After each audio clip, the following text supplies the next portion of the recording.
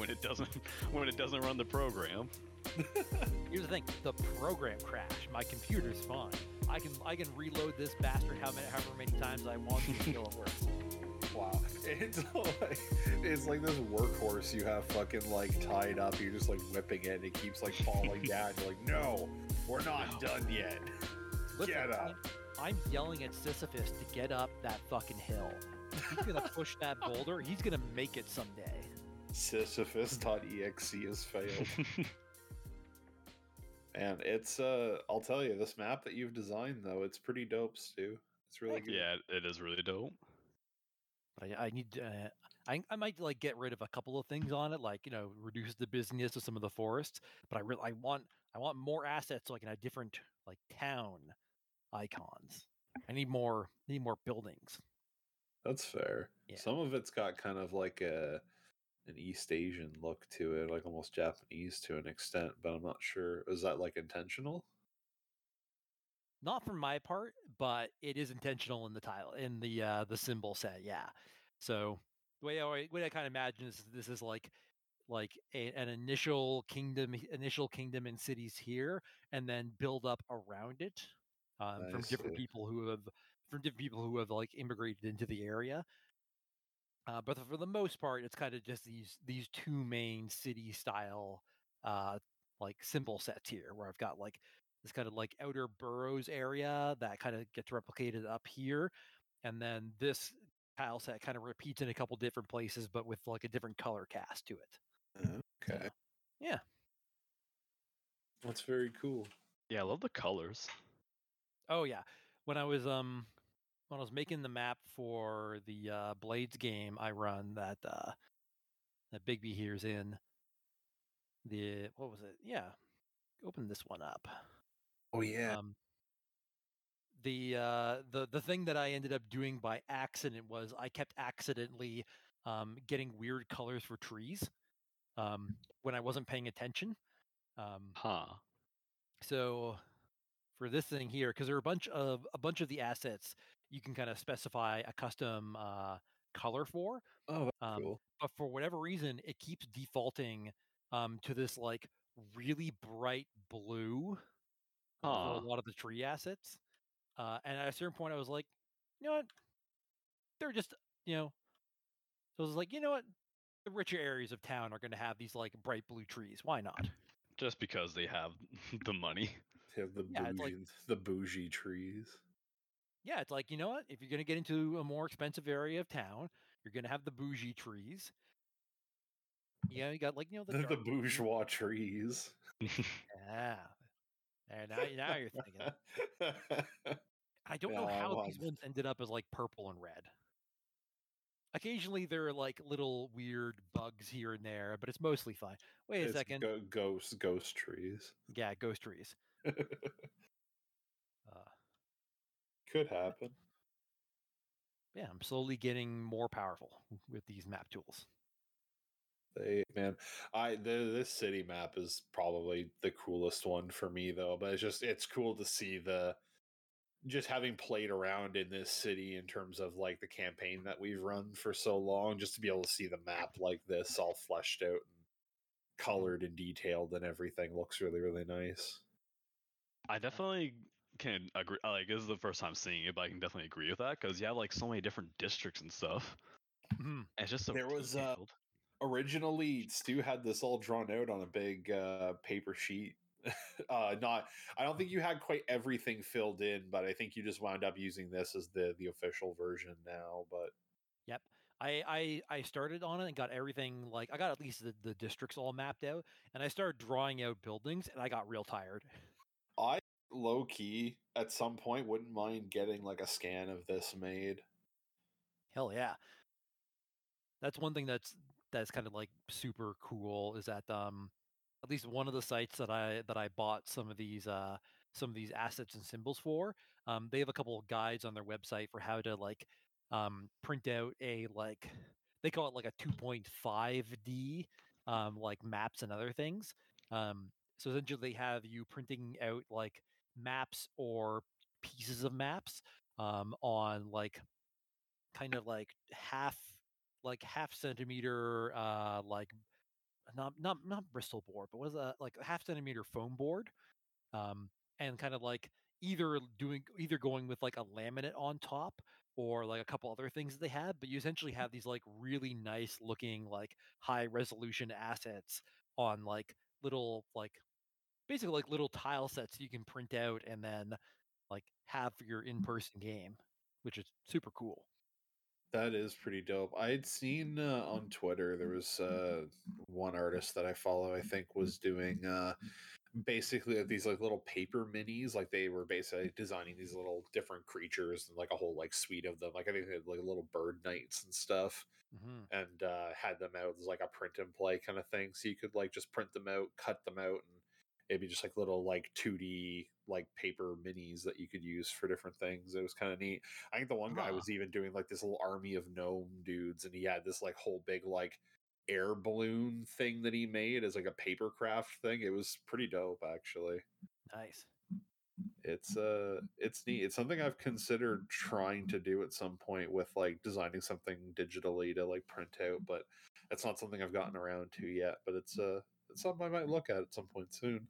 And I might considering it because I've watched a couple streams of a DM on Twitch who has been doing about just a bunch of streams of like map building in Incarnate.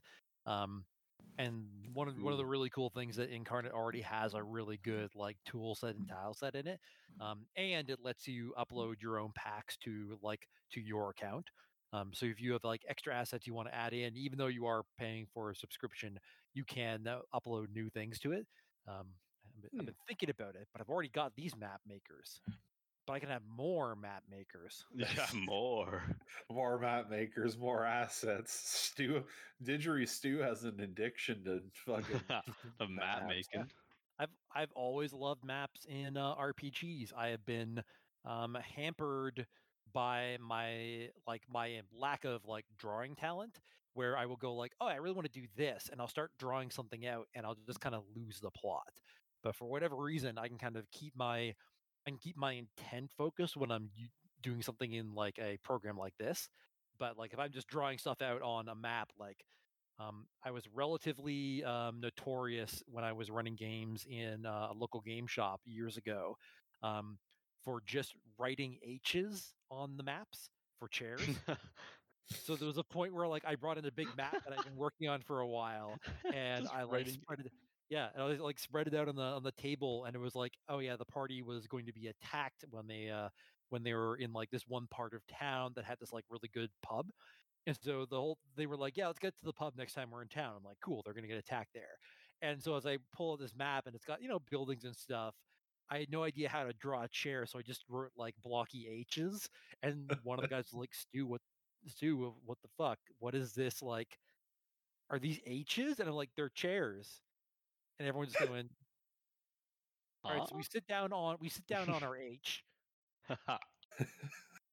I can definitely agree with that because like uh, if you don't know how to draw something and you kind of get lost in the detail, it really can like disconnect you from your world. So it does make it really hard to kind of like stay focused on it. But with something like this where you can visualize it so much better, it's just yeah, it just makes it 10 times easier to be able to stick with it, I find. Yeah, that's definitely the way it is for me.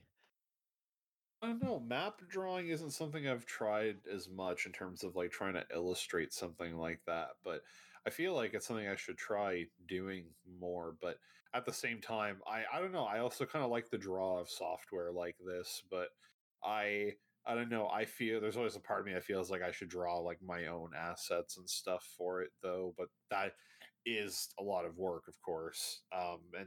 And there is something I definitely appreciate with this in terms of just letting you focus on the like layout stuff rather than like having to worry about like making everything look like the thing and just more worry about where everything goes. Yeah, very much so. Because like this way, I can like with this, I can like I ran this off yesterday evening in like I want to say 15 minutes. And it's like Good. it's like it's a relatively simple map. All it's meant to be is just like kind of the walk up to a ranger's cabin. Um, But Oh, yeah, like I find that I'm just able to do stuff like quickly, and that city map for the Blades game that took me like days because Yeah. I was like that was like my first like city map in this program. Oh yeah, you want to be Yeah. detailed with that. You want to put Oh, yeah. time into it.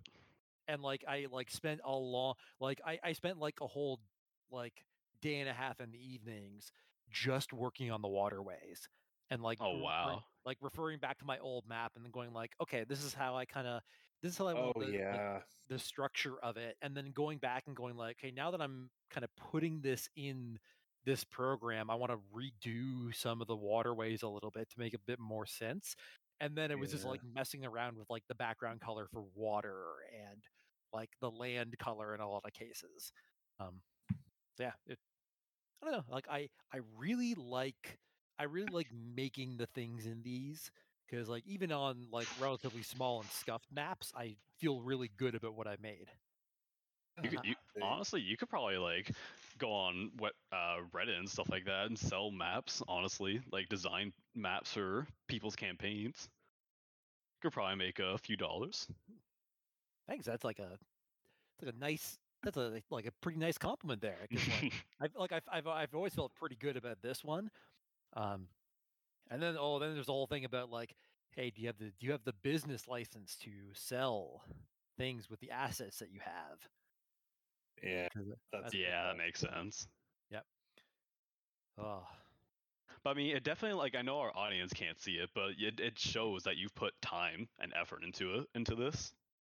if you're one of the lucky people in the Discord, you can see this map in. At some point, I definitely posted it to the tabletop zone, but if you're one of the lucky players in my Blades in the Dark game, you can see this map every time you we are like, this is the definition of narrow casting right here. We're like broadcasting to like maybe 3 other people because 2 of them are on the podcast right now.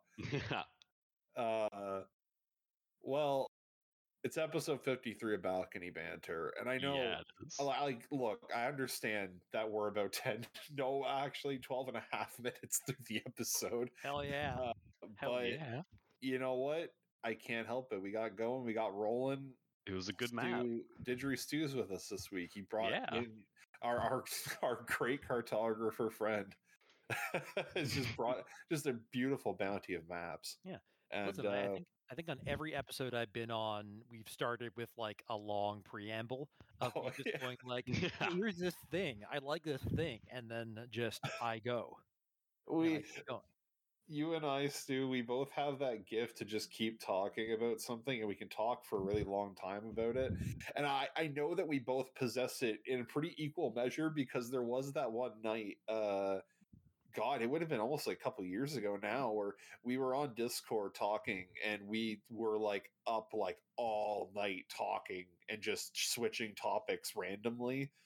And it, because I remember it was somewhere around like 8 or 9, maybe 10 p.m. where we started talking, and I'm pretty sure like we got off the call at like 4 a.m. or something like that. Yeah, I think at one there was definitely like a Godzilla slash like Sentai diversion at one point. Yeah. Yeah. There was that. I think we talked about Yakuza games. We talked about a bunch of different games. I think I was playing like EDF while we were talking, if I remember correctly, at least for a bit. Mm-hmm. But I think that yeah, was we when talked about a lot of shit. Yeah, I think it was when I expressed my admiration for EDF, even though I cannot play that game, not due to any Oh, like, yeah.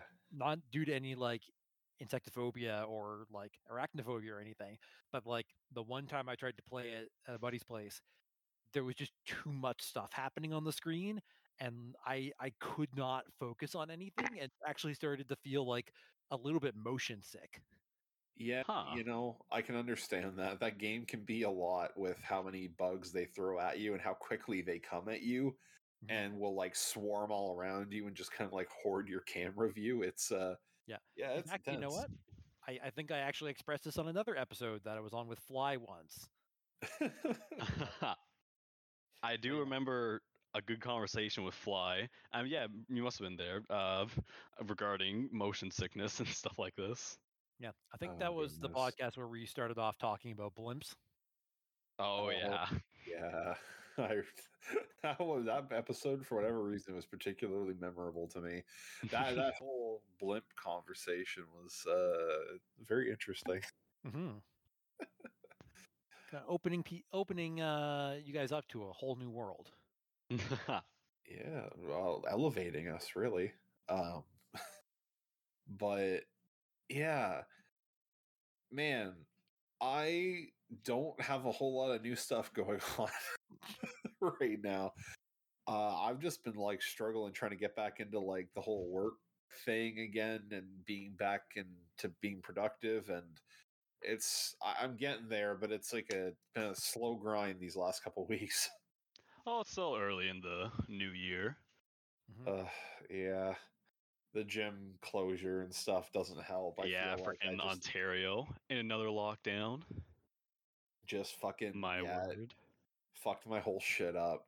Yeah. And In another one of our Ontario's classics pseudo lockdowns. Well, that was the thing that fucked me up with this, is because like when it got announced, I was like, a fucking course, of course, like right at it, as soon as the holidays are over, as soon as we're past New Year's, that's when the restrictions are gonna start. We've known about Omicron for like well before fucking like the holidays were even beginning, but of course we waited until after, everyone's going to be out shopping and going to be out seeing and contacting everybody else, their family and friends and whatever the fuck else, partying or whatever. Mm-hmm. And then that's when we have the restrictions hit, is as soon as all that's over, as soon as there's all these opportunities for transmission, then we're going to close outdoor patios and gyms. Yep.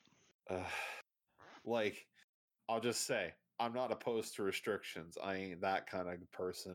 I ain't, I don't care. I'm fine wearing a mask. It's all whatever. I, want people to be safe, but also it feels like, I don't know, our government is not trying as hard as it, like, I don't know, just weird fucking decisions, I guess. Definitely odd decisions coming from the government higher ups for sure. Mm-hmm.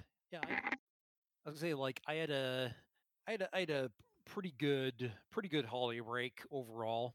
Like I would say that like I didn't really get to see any family last year.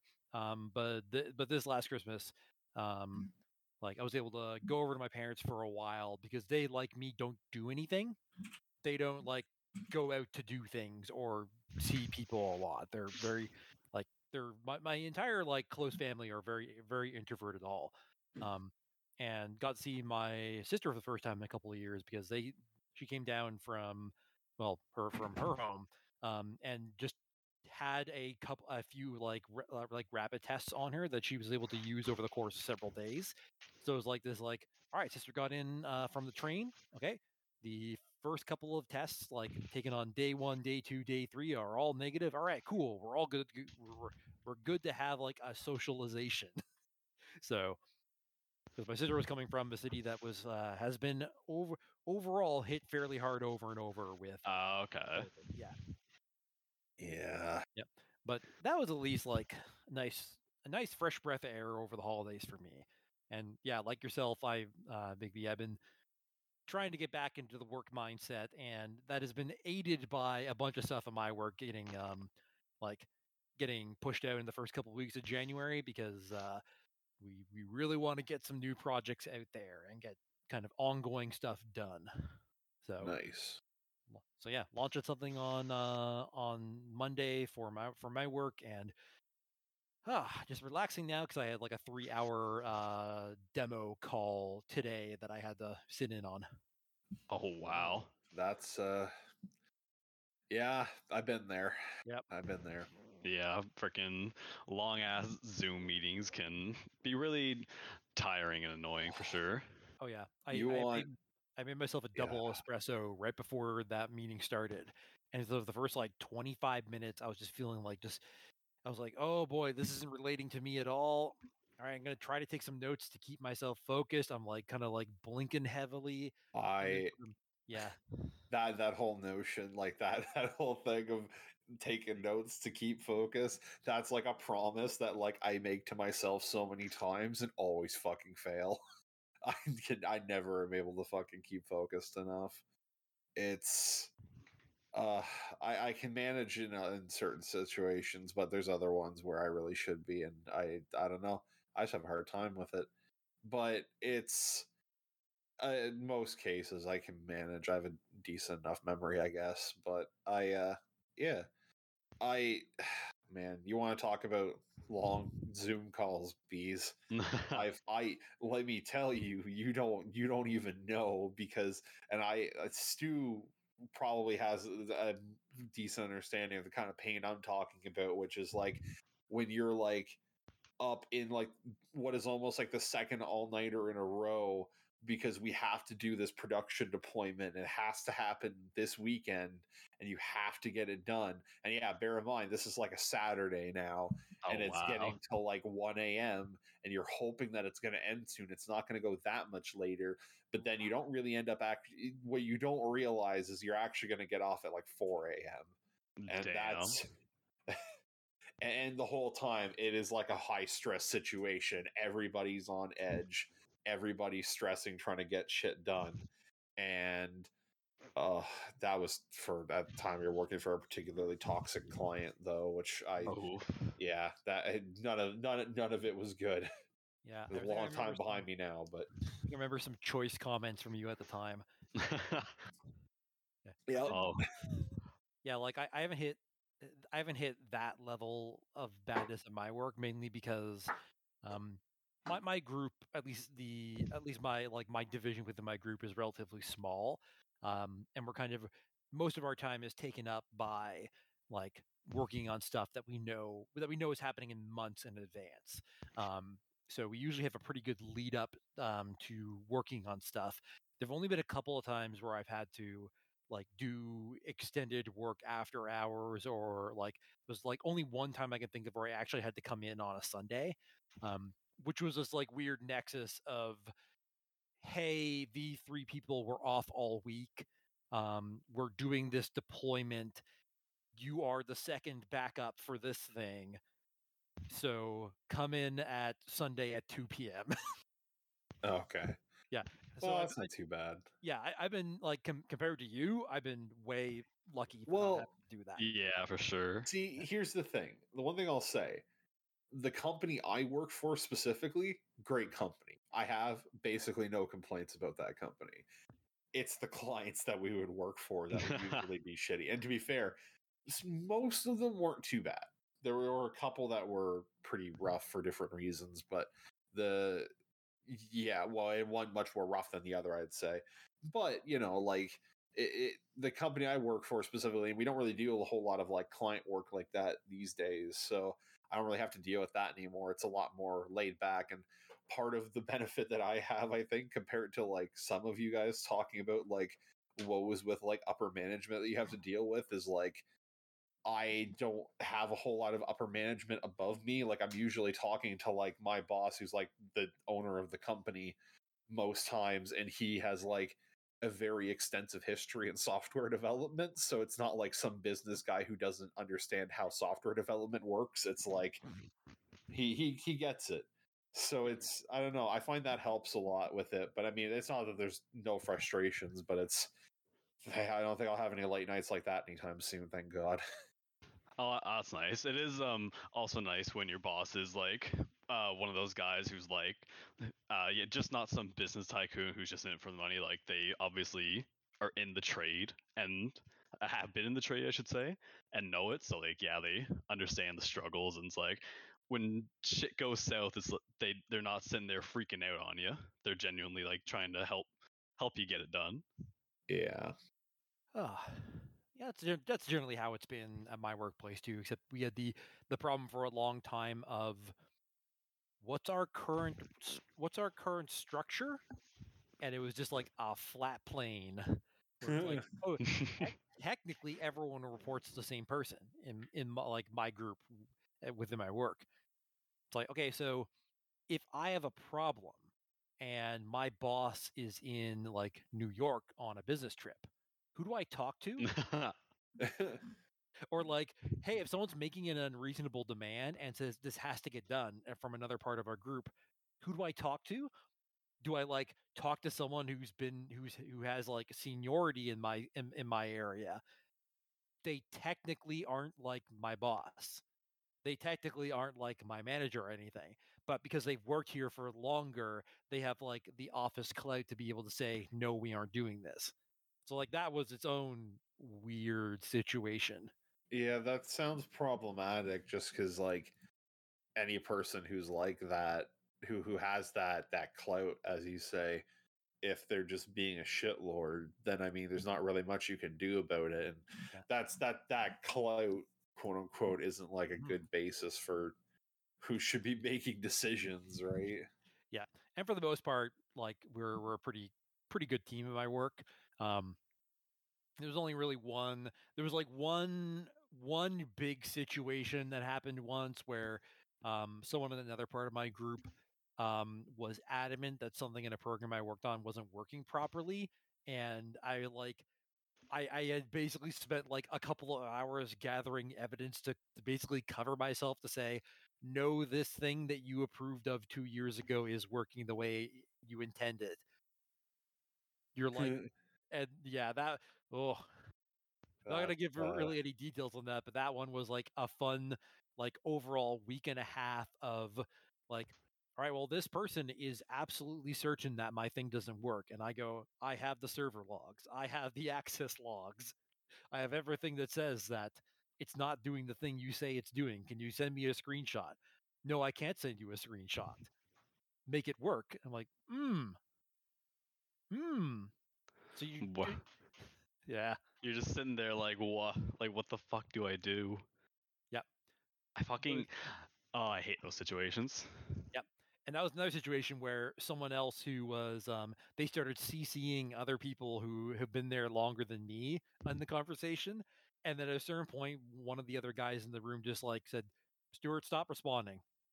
Like, just leave it for now. Like, Damn. we're gonna have to deal with this. But that's like the one I've had to like, everyone's got problems with their work, like from small Yeah. things to modern things. That was like the one time I can think of like that like things really broke down in a specific way. And Yeah. yeah. I've never really, well, I shouldn't say never. I get thrown into like these minor situations where shit like this happens. Like I've been at like different jobs throughout my life, so I've been in these situations where it's like, oh, you're gonna be on like just pickups today. So Mhm. all you're gonna be doing is if someone comes in and picks up their order, you give it to them. That's it. Like okay, that's simple enough. And someone comes in and one day and it's like, oh, I'm here for my handmade mug that we made for our contest. And I'm like, what do you mean contest?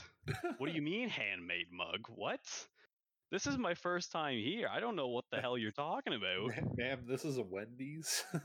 Yeah, this is Wendy's. I'm here to pick up my package. It's like, wait, what? Or just like other stupid times like this where it's like, oh, we need to do this. I want this specific thing. Well, it's like we need to do a specific function that I'm not trained for, and it's like, oh, but I want this now. It's like, what? Well, what the hell do you do?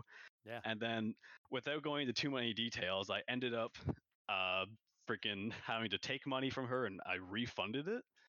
But apparently, we're not supposed to do refunds, so I can't get into details, but it's like it's really hard to describe. But I basically had to like take the money back from her at the end of the day. And And it was now, just so weird. yeah. Just I, these stupid Meyer situations like that. yeah. I worked at a bookstore for a number of years, and I like that's like the worst, especially in a retail situation. That's like the worst when you run into a customer who says, "Hey, I want this thing," and you say, "Oh, well, I can't get it to you right now," and they go, "That's unacceptable," and you're like, "I, I literally can't." Yeah, If you I don't know what to tell you, bud. I Yeah, don't think you understand. yep. Like one of the like of course, working in retail, I had many a fun experience with people in the holidays. And one of them was, oh, I'm sorry, we like the computer says we have this book in stock because we're just unloading a couple of pallets full of books. and we had to scan them in. So it's just going to be, can you come back in, give me 15 minutes to just quickly look through the boxes? And these two people were like, no, that is not acceptable. How dare your computer say something different? It was basically, they said something almost exactly to the line of, how dare your machine tell me like that you have something and you don't. And I'm like, it's just gonna, like, at max 15 minutes. If I get lucky, maybe a couple of minutes for me to find this. Yeah, just some people Wow. I don't understand how they can just be so unreasonable. Okay, so like back when I was working with that like really shitty client, right? So this was like during one of those really late nights on like a production deployment, okay? This was the situation that I had happen to me. We had to do something, basically weren't sure if we were going to be able to do it, or like if we had to do certain thing for this, and basically I got told that I needed to like check this, like I needed to verify, even though the rest of us were like 90% sure it was going to be a no-go. But because upper guy above me told me I needed to, so there's no more questioning it.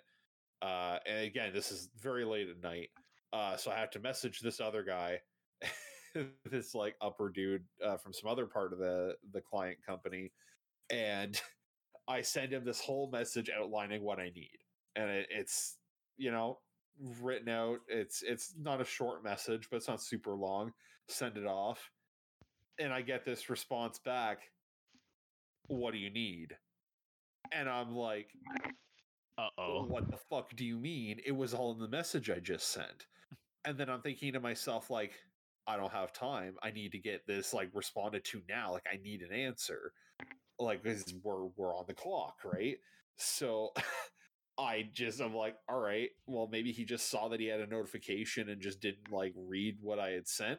So I I fucking copy and pasted it and just resent it again, because I'm like, I don't know, maybe he just missed it. Maybe something got fucked up, because it was like I don't even remember if it was even Microsoft Teams, but it was like a really shitty like Microsoft Messenger thing, and it would like be fucking weird. So I don't know, but I sent the message again, and then he's like he getting all pissed off, basically like, oh, you just fucking copy and pasted the same thing and sent it again, and I'm like, okay, so then you clearly fucking read it the first time, you jackass. So why the fuck would you ask me what I need if Yeah. you read the message telling you what I fucking need? But I just basically apologize. We, it was whatever, just move on. And it's like, oh yeah, sorry, my bad. And just kind of like, I had some sort of excuse. I don't remember what it was, but I was like, fuck sakes. It's just the stupidest shit. Like, you send this whole message and it's like, person's like, well, what do you need? What the fuck do you think I need, you jackass? You Tell me literally this. read it. I asked you like a clear question. Just give me the answer. God sakes. Yeah, some people just should not be in a state of power like that. There's a term for that, isn't there? What the fuck was it? Like, some principle or something. It's basically just like, it's just a principle around how like useless people end up in like managerial positions, basically. I forget what it was called though.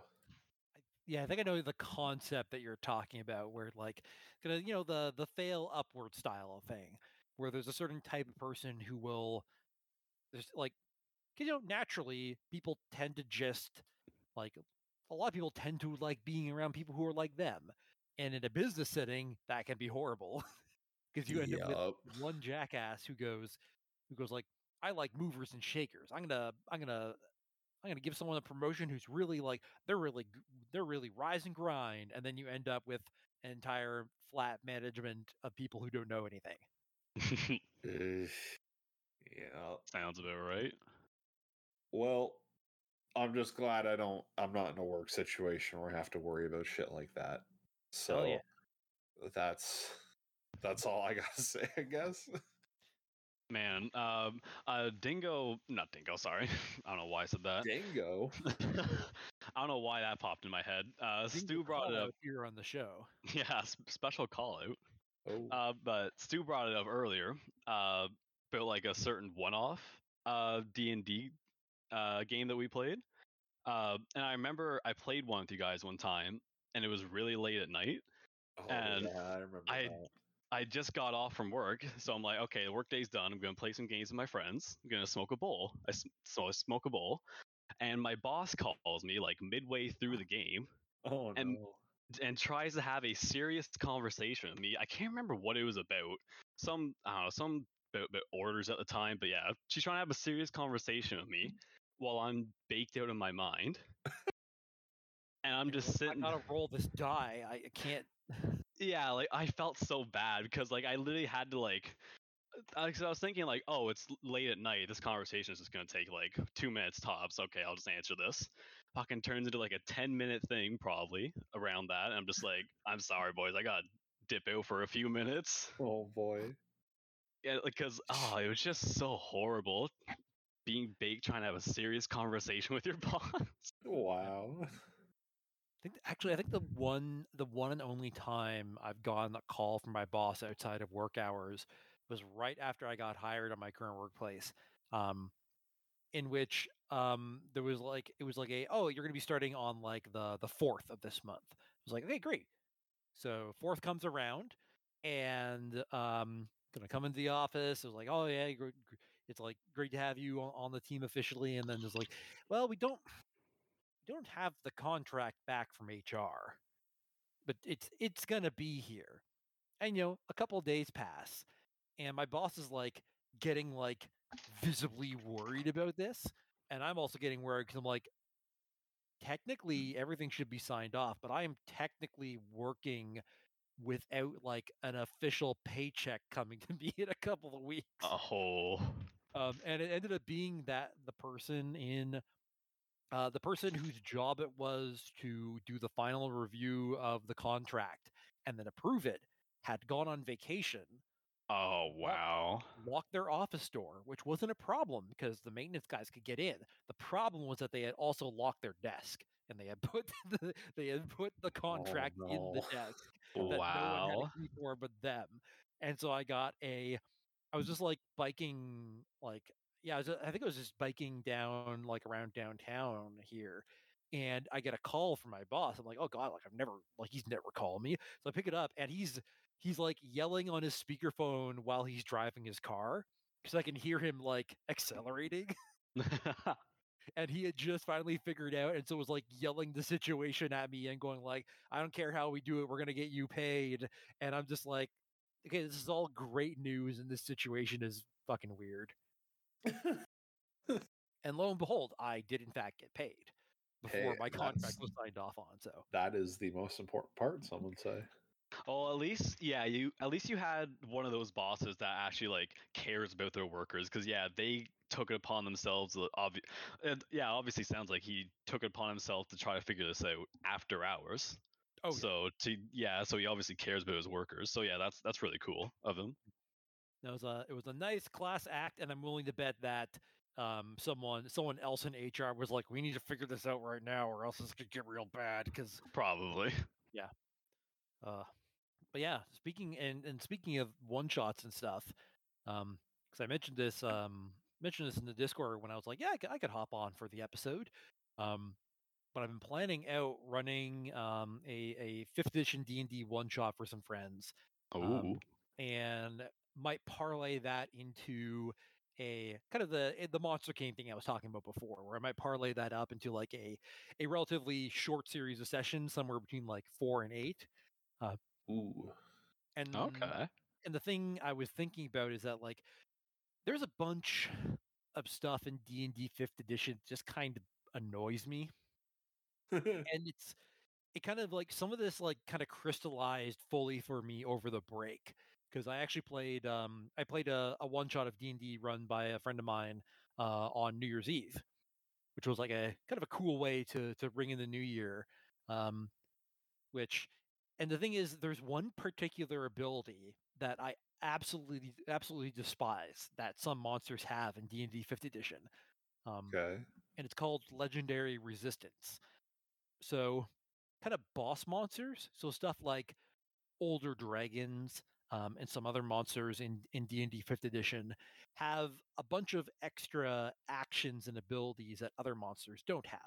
So they might have something like, oh, extra lair action. So if you attack this creature in its lair, it can just do extra things during combat or outside of combat based on its lair. Like a white dragon might be able to make like walls of ice anywhere it wants.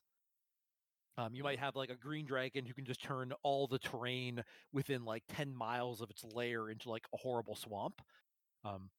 So legendary resistance and legendary actions are things that like the super powerful monsters in D&D 5th edition can do. And so normal monsters have their turn and they do their actions, and kind of they have their turn in the initiative order. And then the party and however many other monsters get to go. So a powerful boss monster will have legendary actions that they can use anytime someone ends their turn. So you might have like the fighter of the party run up and take a couple of attacks on the dragon, and then when that guy's turn is done, the dragon can just take an action immediately. So it's meant to be like, oh yeah, this is a more powerful and more dangerous monster than your standard foe. But legendary resistance has bugged me for a while. And it kind of crystallized in the New Year's Eve game that we played, because our group ended up being in like a really bad situation where my character got knocked out by the first attack the boss did. And the rest of the party got dropped down to like half hit points because we basically all failed our saving throws. And I was playing a weak ass bard. So what ended up happening is that like we were on the back foot already, and then I go, "Hey, I've got this. I've got one really good spell that could buy us a bit of time." So I got this. Yeah, I can help out. I got this. So I cast the spell, and the creature, the boss fails its saving throw, and the DM is like, okay, it's going to use its legendary resistance to automatically succeed. So legendary resistance for monsters that have it is like 3 times in in an encounter you have with this creature, it can just choose to succeed on something. So I choose die. Hey, party, you put together a real cool plan. You had one of you spent like their last healing spell to get the bard back up so the bard could use their big move, and the bard casts the big spell, and everyone's like, hell yeah, if this works, we're gonna like this will really turn the fight around. And then the bad guy goes, nah, I'm gonna use my token. It says it says I win. One free victory, please. Just he got a pay to win token. I have my coupon right here. So it's meant to be like, oh yeah, this monster is that dangerous, that it just has this extra vitality inside of it that it can tap into and brush off things that like other creatures wouldn't be able to. But in play, even when I've run like boss monsters as a dungeon master, I've never liked it because it's always a tactic that the dungeon master gets to use to say your cool plan doesn't work. And that's always bugged me. Yeah, that is kind of what it amounts to. Like, it's just like if it were maybe limited in some way where like the DM couldn't just do it over and over again, I guess. The limit is that most of them that have this have 3 that they can use in a fight. Okay. But the bad thing about that is that, let's say, I'm just gonna throw some numbers out here, and if you get it, great. If you don't get it, I'll try to explain it. So let's say you have a party of people that have a couple of spellcasters in it, and the best level spell they can cast is 6th level, let's say. So there are a couple of spellcasters in this party, and they can cast 1 6th level spell per day. That's kind of their best move. It's the best thing they can do.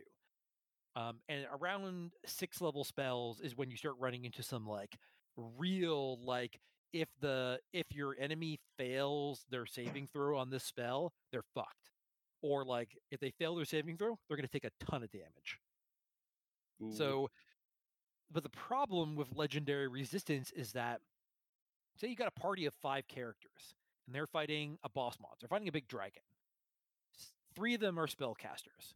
Those 3 spellcasters have essentially 3 shots to cast 6-level spells. And the boss monster can just say no to every one of those spells. Wow. And it's like, it's the best tool in those characters' like arsenal. And the boss can just go, nah, I don't feel like it. I'm just going to succeed. And for some spells, that means that nothing happens, depending on like, because there's some spells that are like big gambles. So if the creature you're targeting with it makes their saving throw, nothing happens. And there are other spells that if they make your saving throw, they take half the effect. But yeah, so it's something that's bugged me for a while with D&D 5th edition, that like having watched a bunch of people play around and hack with it, when I do my one shot and maybe this mini campaign, I want to start like changing a bunch of the ways that the rules, especially around that stuff, works. Which is like, Okay. I'm like, if I do give anything legendary resistance, if the monster uses it, they're going to lose something else. So say you have a dragon that uses its legendary resistance. If it does, it can't use its breath weapon anymore. It can't, like, if it's a red dragon, it can't breathe fire anymore. Like, it has to give something up to get that free pass. Or so yeah, that's been bugging me for a while. And at least I think like Dingo's of a similar opinion. Which is like, it's kind of the dumb thing in D&D of when you're running a D&D game or any tabletop game, like you do adhere to the rules. But if you're making the monster, if you're making the boss, you can make it do whatever you want. So if you're worried that your party has this really powerful spell that'll basically end the combat as soon as someone casts it, you could just have your monster be immune to that effect and give it a like in fiction reason for that.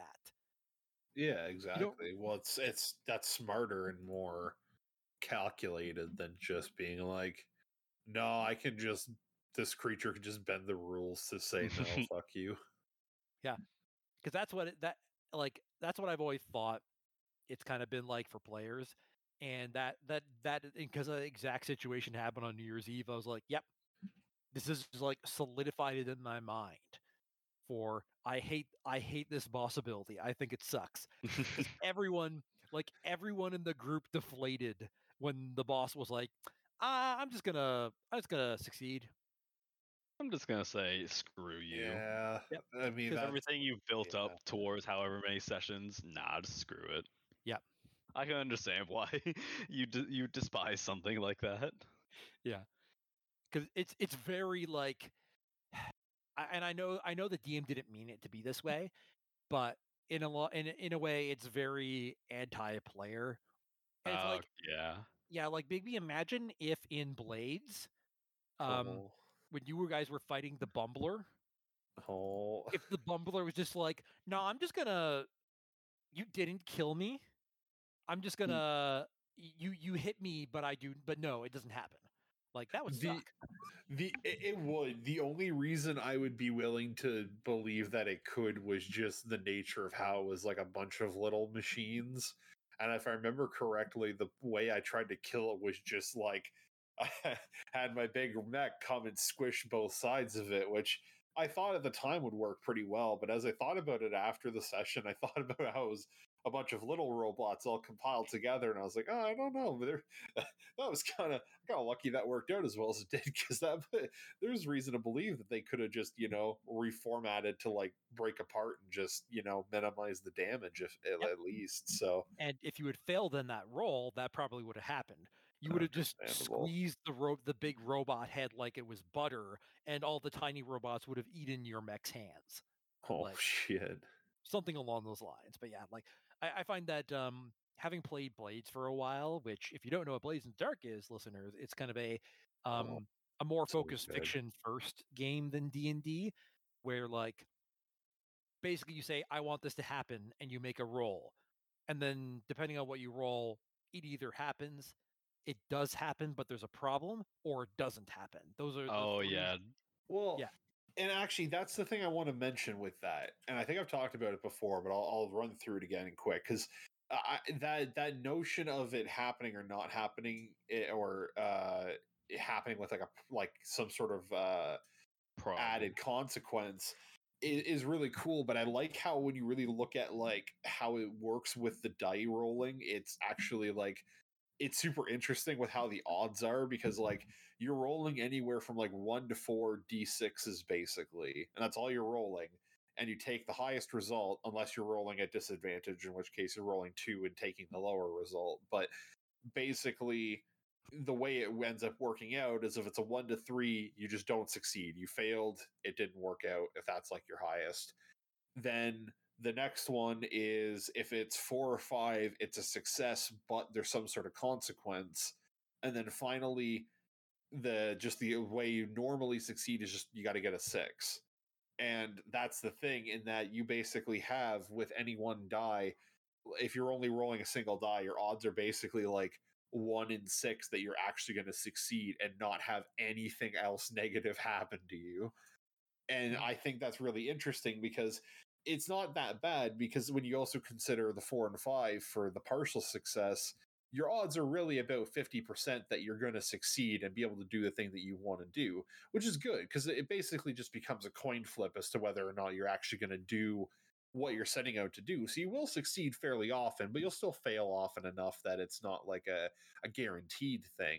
Yeah. But there's only like a 1 in 6 chance that there's not still going to be some shit that you're going to have to deal with, that you're going to have to adapt to. And I think that fits really well with the idea of like some sort of criminal heist situation where things are changing, and suddenly there's some new thing that they have to deal with and adapt to, and it changes the whole game and throws everything on its head again.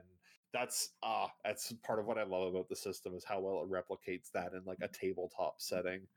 Yeah, So- it is very much a heist focused of like, hey, are you guys doing the movie Snatch or Lock, Stock, and Two Smoking Barrels? Like a Guy Ritchie movie is basically built Yeah. for every character to fail for an hour and 25 minutes, and then finally someone succeeds, and everyone's like, that worked, and then they run off. Yeah, so like, and having run the Blades game for a while, and having like kind of, because I haven't run a D&D 5th edition campaign in a little while now, for like 8 months, I think, which is honestly the longest that I haven't run a D&D game in my adult Wow. life. Oh wow. Well, these are weird times right now, Yeah. but that is pretty crazy. But with that distance from it, like I'm now able to go like very easily go, oh hey, I really dislike these parts of the system, and I'm just not going to use them. Like, and it's other small stuff I want to do too. Like there's an action you can take in the game that's called dodge, which basically means, hey, until your next turn, any attack made on you is made with disadvantage because you're actively dodging, and you have advantage on dexterity saving throws because if like a fireball goes off, you can like dive out of the way more easily. I'm like, well, why can't you do that for any saving throw? So if you take like the defense action, then you have advantage on strength saving throws because hey, you're bracing yourself. Or if you're taking the defense action, you have advantage on intelligence saving throws because you're analyzing the situation. So tweaking stuff like that to basically make the game a little more like open from what it currently is. So yeah, I'm hoping I can bring some kind of new stuff to my my D&D 5th edition friends, because I have a few friends who they're really like locked in on D&D. Like they don't really they have played other games with me, but they don't really enjoy other games like they do D&D. So I kind of want to Okay. want to like start cracking into D&D to kind of modify it so I can change it and then trick them into playing other games. That's fair. Just use the D&D engine, but like it's truly a different game. It's still Dungeons and Dragons, guys. Oh yeah. Yeah. Yeah, exactly. Yeah, I want to have some bosses that are like even though I for reasons not to do with gameplay despise MMOs, I would like to have some like bosses in D&D that are a little more like raid bosses. So like, hey, you've got your phases. The boss does multiple things per round of combat. It has like specific abilities that the party can learn during combat. And stuff like playing with the system to make it like more engaging in combat, because for a lot of times D&D can turn into like, it's my turn, all right, I roll 3 times, I hit man, cool, I'm done. Yeah. Yeah, that's fair. So That's the thing I kind of like about Blades. It doesn't feel as much like a combat sim like what D&D and certain games like that can kind of feel like sometimes. yeah, and also it's very easy. It's very easy, I find, in Blades to note that combat is going to be harder. Because unlike D&D, because D&D is like, it's got initiative-based combat, so everyone involved in the combat makes a roll to determine when they're going to act in a given round, and that means that every monster on the field has their turn. And so, like, monster A can like attack the fighter, monster B can shoot an arrow at the wizard. But in Blades in the Dark, most combat is the party is making rolls against people, and then most of the time those, like, the forces the party is fighting against, they don't make actions on their own. In order for someone to get hurt in a Blades game, they usually have to fuck up a roll. So they usually have to get Okay. like a 1 to 3 on their die. So if like the party got like cornered by a bunch of regular guards, like by regular police, then if they had a fight, the only time that the party would take any negatives would be if they rolled that 1 to 3 or 4 to 5. But something that I've kind of hacked into our Blades game is that if you're facing something especially, like something or someone especially dangerous, then they get to just act sometimes. And they get to impose a consequence on one or more people in the party. Like the first time, Big B, you guys fought Davy, when he was just like, Right. I'm just going to shoot you now.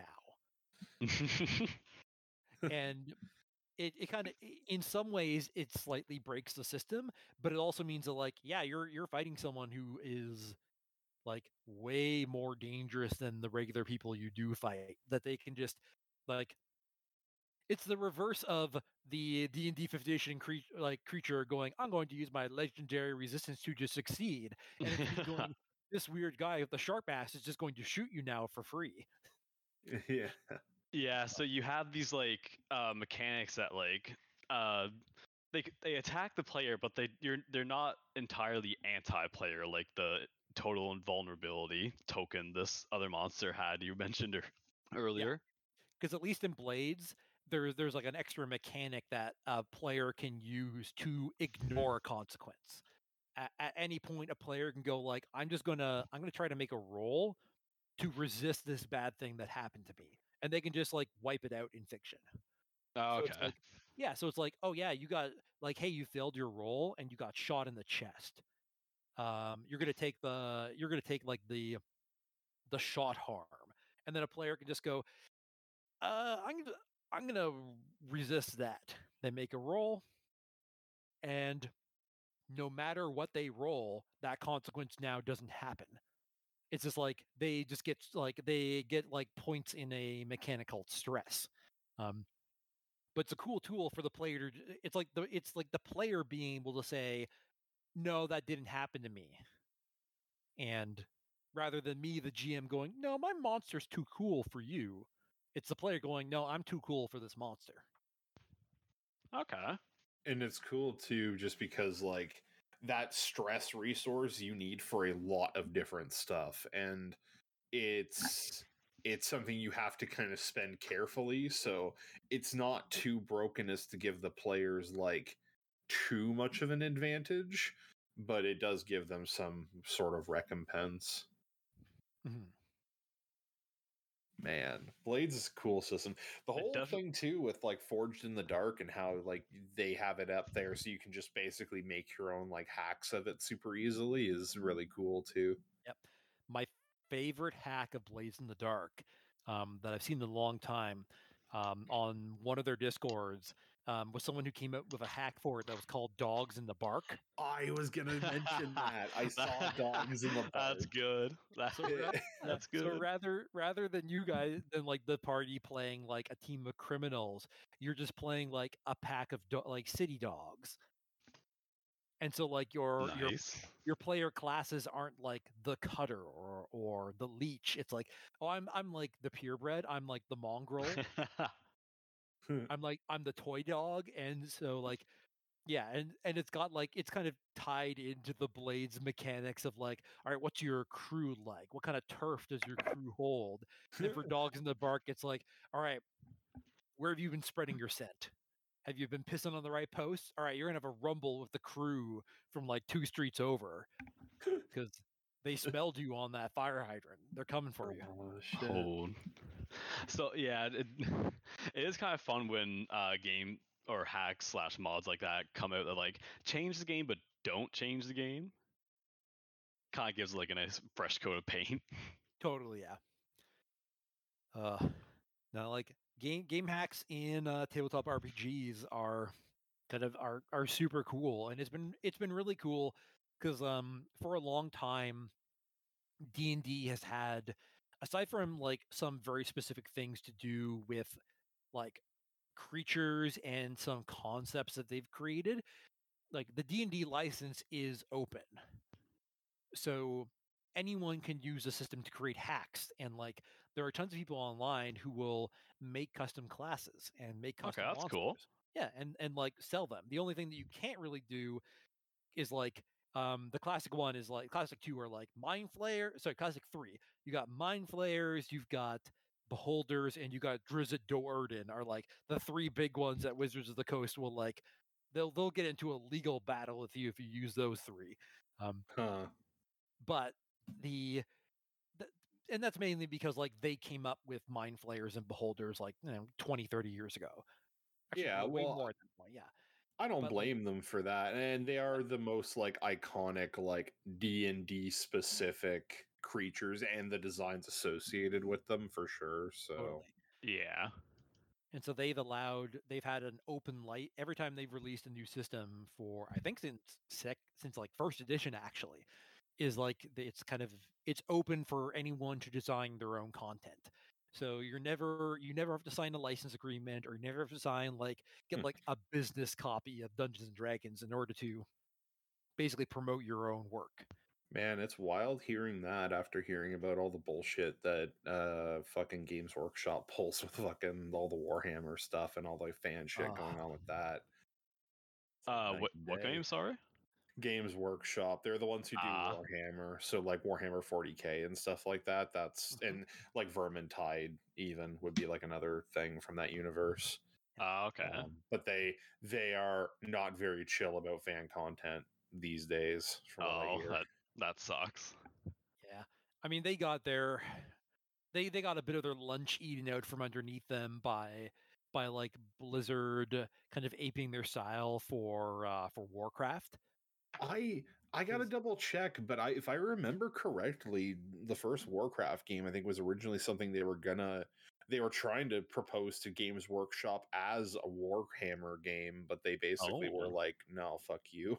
Yeah, that was oh god, Games Workshop has had, and I really haven't played Warhammer, so I'm not like in with that group, but like yeah, from like stuff I've heard and read, Games Workshop has had several iterations of, we hate people working with our IP. Stop it. Stop trying to make our pop property more interesting. Stop it. You can't do this.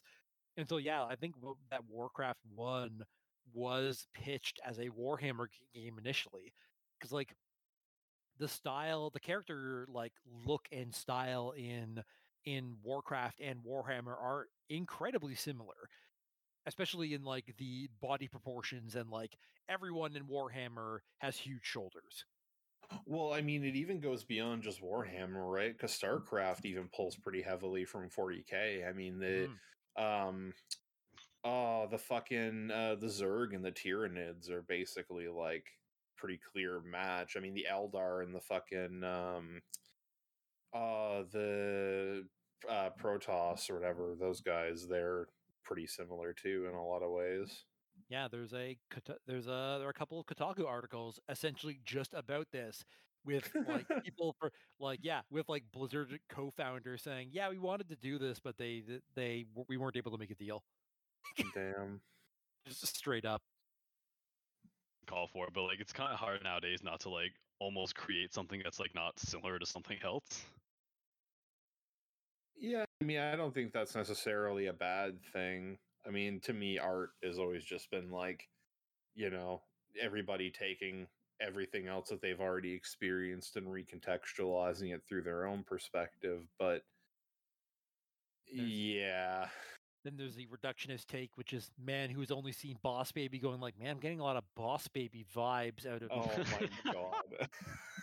Oh man. Getting a lot of Boss Baby vibes from this. Oh man. Anyone got any recommendations for this week? I mean, not really like a specific like thing to check out. What I've been doing lately is I've been really trying to go in depth to like different hobbies I've been having. So I was talking to Zoo earlier about, but like I told you earlier, but I got an iPad for Christmas, and and that came with GarageBand. So I've been kind of messing around with like different beats and stuff, just making simple music. Ooh. But like just kind of really diving into that and like exploring it. So what I mean by that is like look up like really good quality YouTube videos of like how to do basically like or how to improve on whatever your hobby is, whether it be making music, like digital art, map making, the whatever it is. Try to like really expand on your knowledge because you'd be surprised at what you know already, and if you just kind of polish what you have now, you'd be surprised at what amazing things you could do. Taxidermy.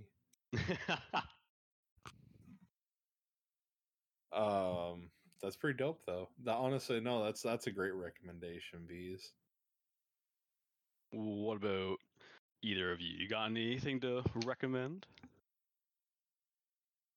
Well, I only played a bit of it.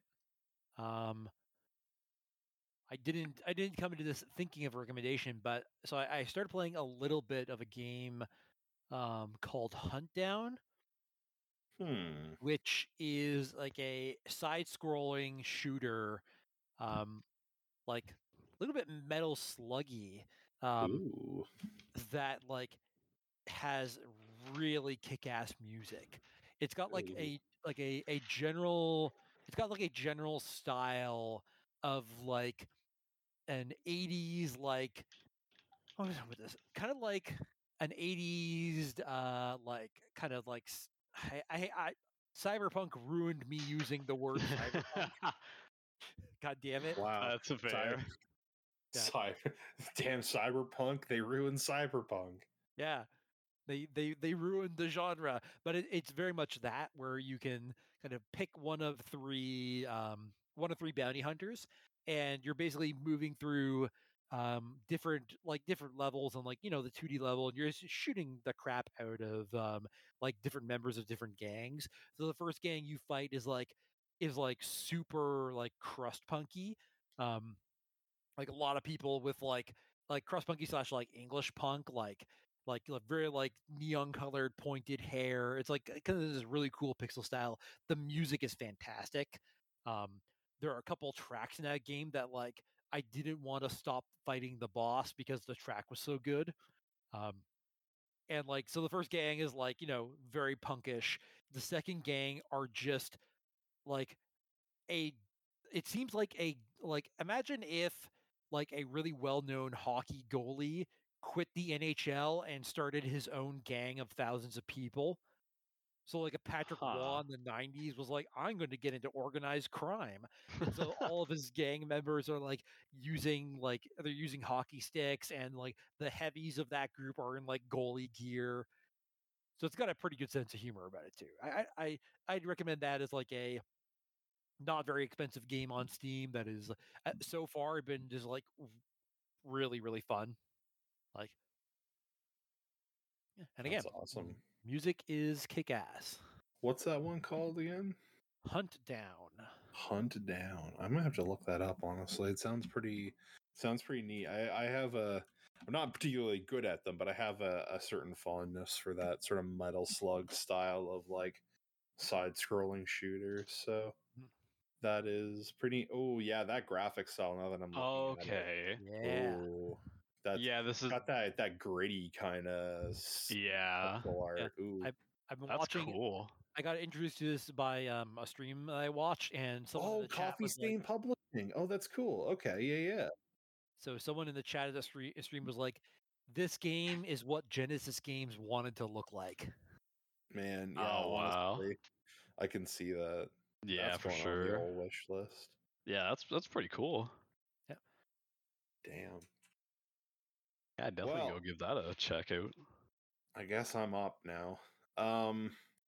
I have an album I'm gonna recommend this week, a 2020 album Ooh. titled "The Age of Hieronymus" by Hieronymus Dross and or Dross. I'm not sure. Either way, very very good album. Very cool. It's basically it's all instrumental. There's not any vocals, but it's basically the kind of music like very 70s inspired, but it feels like it almost be part of like a 70s like cop movie, like you're on the bad streets kind of thing. And it's I don't know, it's got that kind of vibe, that kind of old school I don't know, I'm trying to think of like an old like cop movie, that kind of like 70s, you got the badass cop and he's out doing stopping the crimes. I don't White know. hair. Yeah, like that kind of. I'm trying to think of. I mean, I don't like have enough like things to pull on as like cultural touchstones that I'm trying to reference, but it's that kind of. I don't know. I wouldn't quite call it stereotypical, but it's he captures the style and the vibe really really well, and it's when I've been enjoying kicking to while I've been doing some sketching and stuff lately. So definitely give it a listen. Check that out. I'll add Yeah, that to my add that to my Spotify for checking out I stuff. was definitely. I was gonna say, yeah. What's it called again? Sorry. It is The Age of Hieronymus. The Age of Harambe. No, not quite. By Hieronymus. Well, the first thing that came up for me was Hieronymus Borscht, but I don't think you said Dross, right? Dross, yeah, I posted a link to Spotify in our Discord thing if you to make it a little easier. Oh yeah, that does make it a lot easier. I never would have figured out how to spell that. You never heard of what's his real name? Shit. Hieronymus Bosch? No, that does not sound familiar to me. That's the real dude. Okay, I was right. Okay, my boyfriend was beside me and he was like, "Yes, you are correct." Oh yeah, there's an I'm also just going to give a quick shout out. Yeah. He was like a painter, or he did other stuff too. But I know he painted things just because Garden of Earthly Delights and shit. Mhm. But yeah, I'm gonna give a quick shout out to another song, um, just because it's a good track. It's kind of like a moody kind of. I don't know. I'm not sure exactly how to describe the genre of music it is, but it's a cool track. Check it out. It's got it kind of like an old style, like, and when I say old style, I'm talking like a very old, like 1700s kind of vibe to an extent. It's by an artist called Andro and James Spalink. I don't know much about these artists or anything else they've done. The song itself is very good, and this isn't the reason that I saved it, but it is titled Hieronymus Bosch Butt Music, which delights me every time I see it. The song is, for as silly a name as that is, the song is nothing like what the name would suggest, but it's very good. Well, I think that's it for this week, though. Yeah, I think that's the end for episode 53. Man, 53 thank you whole very. episodes. Yeah, 53 episodes. Wow.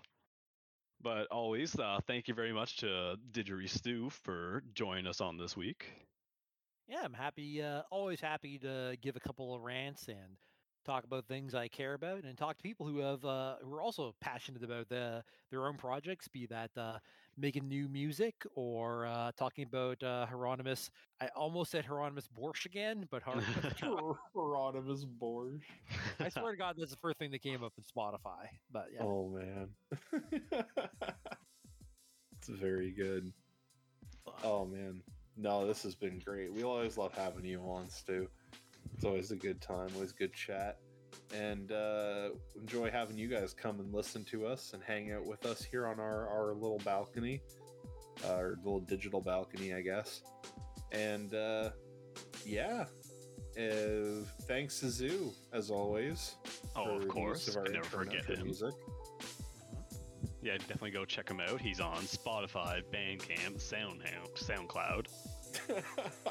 I can never know if you say SoundHound now if you're joking or not. Like, a part of me thinks you're making a clever like callback reference, but then I also think that you're just forgetting the name of the application again. That one was just a genuine mistake, but then I said it immediately after, and I was like, wait, it's I not caught that it. one. It's Cloud. The logo for that Blackbird would Bell. have to be a sorry to break into your pull here, Blackbird Bell, but the logo for SoundHound would definitely be a beagle with like an amplifier right in front of it. Ooh, That'd be pretty good. I could see that. And they sell think that would work. NFTs. Oh well, and now I hate it. No. Blackbird Bell, look him up. I'm also on Twitter at Big B the Wizard. I do art stuff there, and we're also on Twitter at balcony_banter, where we post memes sometimes in between episode recordings. Come say hi. I've been Big B, And I've been Bees. and this has been Balcony Banter. And what's the final word for this week, Stu? Words. Legendary right. resistance is terrible.